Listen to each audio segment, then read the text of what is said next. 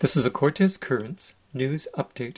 You can make these tough decisions smart. You can actually find out how to do it in a way where time and preparation can help reduce the temperature and can help create a plan for how to move forward. And then maybe to also reinvigorate local discussion. There's no question that that's also a good thing. Said Paul Fraser, President of the BC Salmon Farmers Association. As regard the Minister of Fisheries' decision to phase out Discovery Island's fish farms by June 30th, 2022, Fraser said, 18 months, which is what the federal government has applied, is a completely untenable and unworkable time frame to actually exercise any kind of transition or whatever you may call it. It really is about termination in such a short time frame.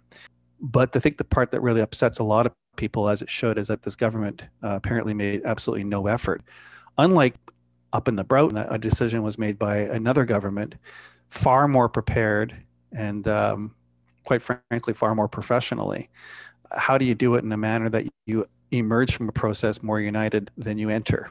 And all that's happened here is that there are now divisions that are being exposed, and it's really unfortunate for the broader community that this government didn't figure out a way like the province did in previous decisions for everyone to come together. Reconciliation is about everyone coming together to reconcile grievances and to maybe move forward together, recognizing it's arduous and difficult, but not impossible. What's happened here is the opposite. There has been no effort to try to bring everyone together around a tough decision. Quite frankly, the federal government ought to be entirely embarrassed and ashamed at the incompetence that is demonstrated in this decision. In yesterday's news report, one of the biologists opposing fish farms questioned an industry statement that 1,500 people would lose their jobs. Someone in the BC Salmon Farmers Association explained that the actual number was 1,498, and it was made up of direct and indirect jobs.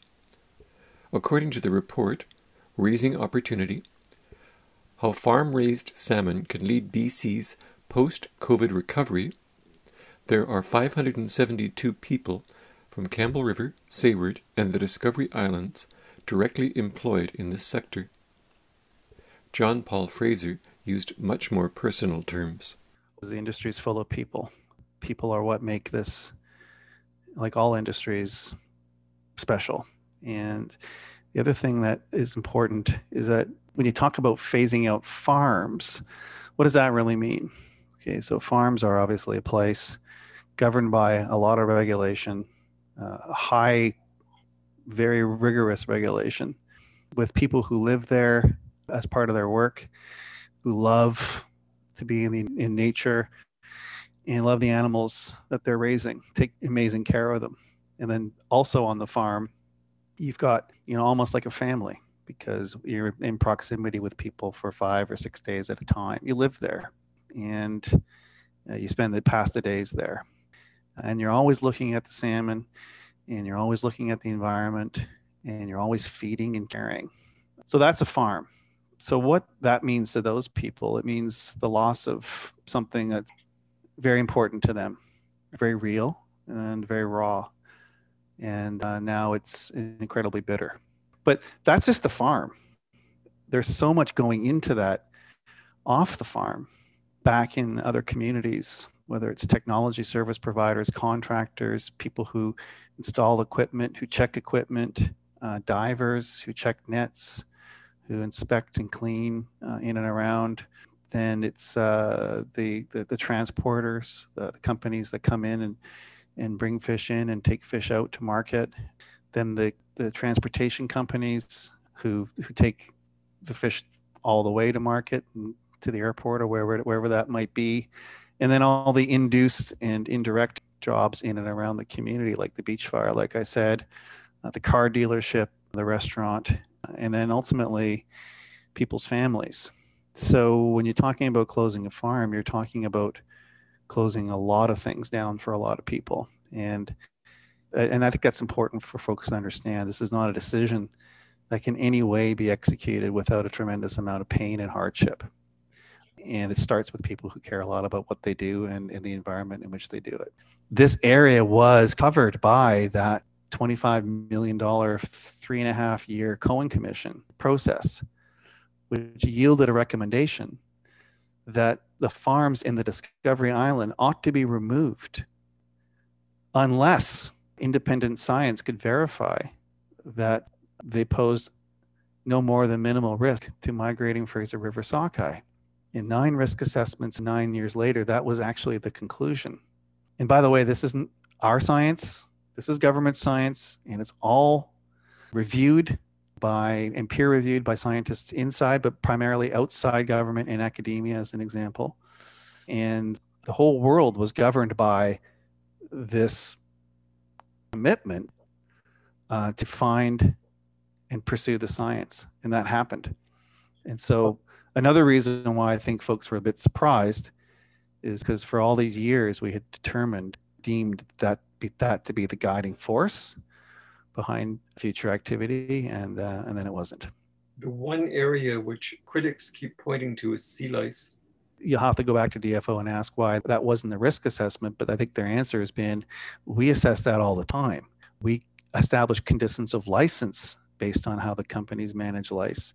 We've got what's called a 3 motile limit. So the per fish per farm, if you're over 3, then measures need to be taken, and measures that shouldn't exacerbate the larger site population's ability to fight off lice outbreaks.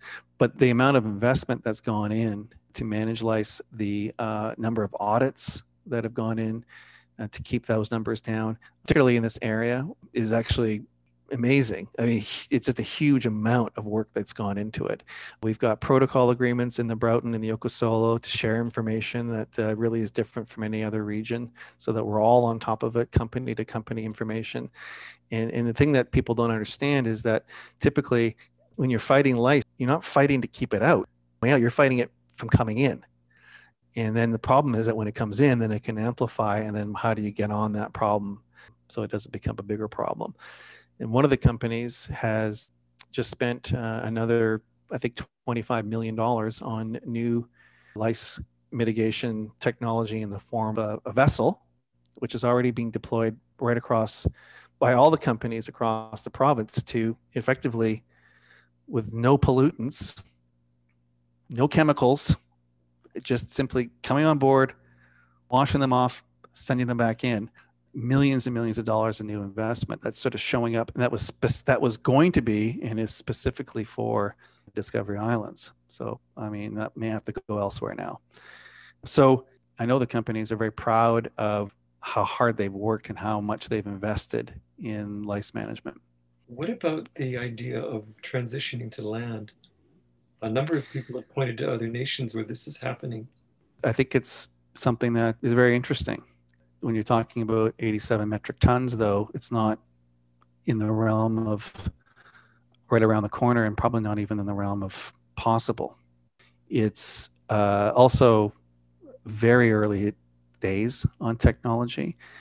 People talk about the land-based system down in Miami, which is a fine example of massive factory production, except for the fact that there are almost no environmental laws in Florida, and that they dump all of their wastewater into the aquifer. They've searched the world to find that site. So to say that we can just transition from the farm onto land in our communities when we don't understand the land use, which is going to be significant.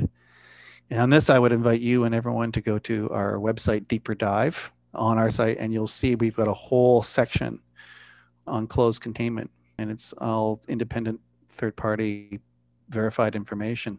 But the water, the land, the energy, and the market for all of it is extremely unknown, not to mention the fact that there's not a huge appetite necessarily for salmon that are raised in their own fecal matter, and all of the work that has to be done to mitigate against that. So if you're looking at food that is grown on land versus grown in the ocean, there's a much larger appetite for ocean variety than there is for land variety. But I'll say this, we have members in our association that are land farmers, and they can tell you how hard it is. The problem is that here in British Columbia, people who are espousing land-based aquaculture have never really done it. And the people who are doing it would say that those who are espousing it are out of their minds and thinking that they don't really get it. spend 24 hours in a land-based facility, knowing that if the power goes out, you could lose everything. Come live our reality, and then you tell me that we can replicate 87 metric tons on land in 5 years. You can't. And clearly, economically, if you were to say that every salmon grown in British Columbia needs to grow on land, it's not going to grow here. It's going to grow somewhere else. The whole thing will be gone. So what I'm hearing from a lot of people is they like to espouse this as a solution, but they don't really know what they're talking about. And what they're really saying is that they want salmon farms to be gone entirely, and they're casting themselves as being solution oriented when they know full well it's not a solution and viable for BC communities, coastal communities. There's a reason why there are salmon farms where we are. It's because we have an ocean and we have the ability to support activity in and around the ocean environment. If the ocean was taken out of the equation, we might as well just be doing this in Las Vegas. And maybe that's what they want. In fact, that's probably what they want. What's the point of that? Especially if what you're looking at is an industry that operates at extremely high standards and meets the obligations, its legal obligations, meets obligations that exceed legal obligations, other third-party standards, and is a really attractive and interesting and important and healthy and really in our hand opportunity for a lot more communities on Vancouver Island. The Minister of Fisheries said that 7 First Nations in the Discovery Islands heavily informed the decision to phase out fish farms. But were they all against fish farms? I don't know. We've been very careful in that process and out of the process to sort of try to play interpretive theater about what or what may not have happened. And that would be disrespectful to the nations and to their leadership. The industry is extremely supportive of UNDRIP, was there in the legislature when the provincial legislation was passed, the first of its kind in Canada, and working in concert in partnership with Indigenous communities is fundamental.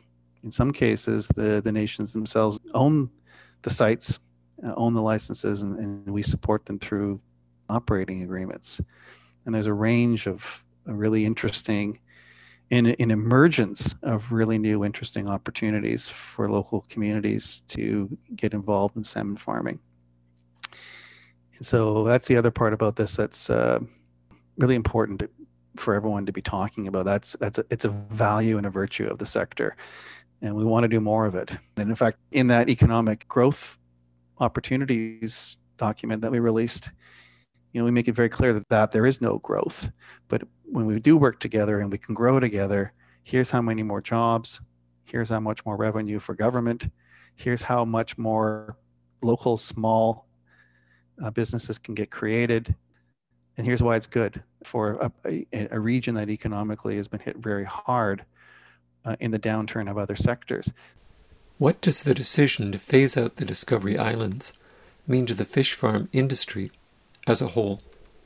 What's sort of been unleashed here is a potential kind of contagion, because ultimately companies are going to have to make a decision as to whether or not they can really stay in business. You can't just say, hey, we're reducing your output by, and therefore your revenue by 30%.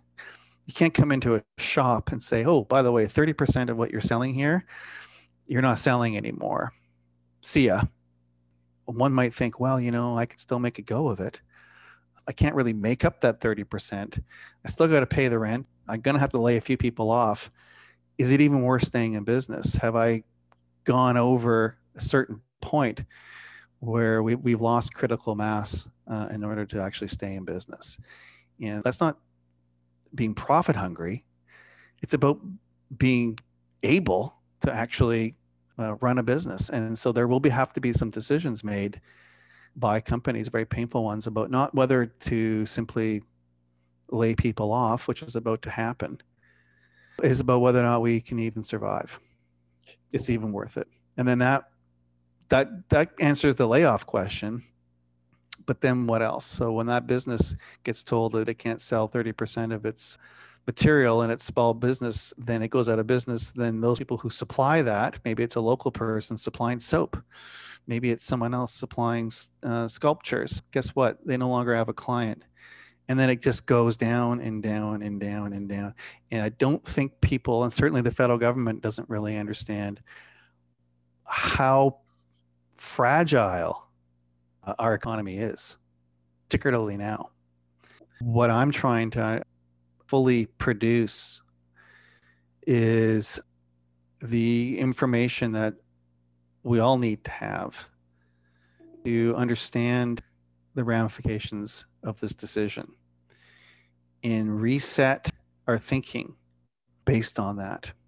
Because I think when it becomes clear who and how many people are going to be swept up in this, neighbors, friends, how much business apparently non-aligned with aquaculture, but actually aligned if you look at the numbers carefully. And I hope it causes people to wonder, could this have been done better? And if we can do that together, then there may be a way to find solutions for the problems that this decision is ultimately going to create and is creating.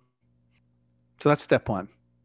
Get a full picture of what we're actually looking at here, because government did not do its due diligence.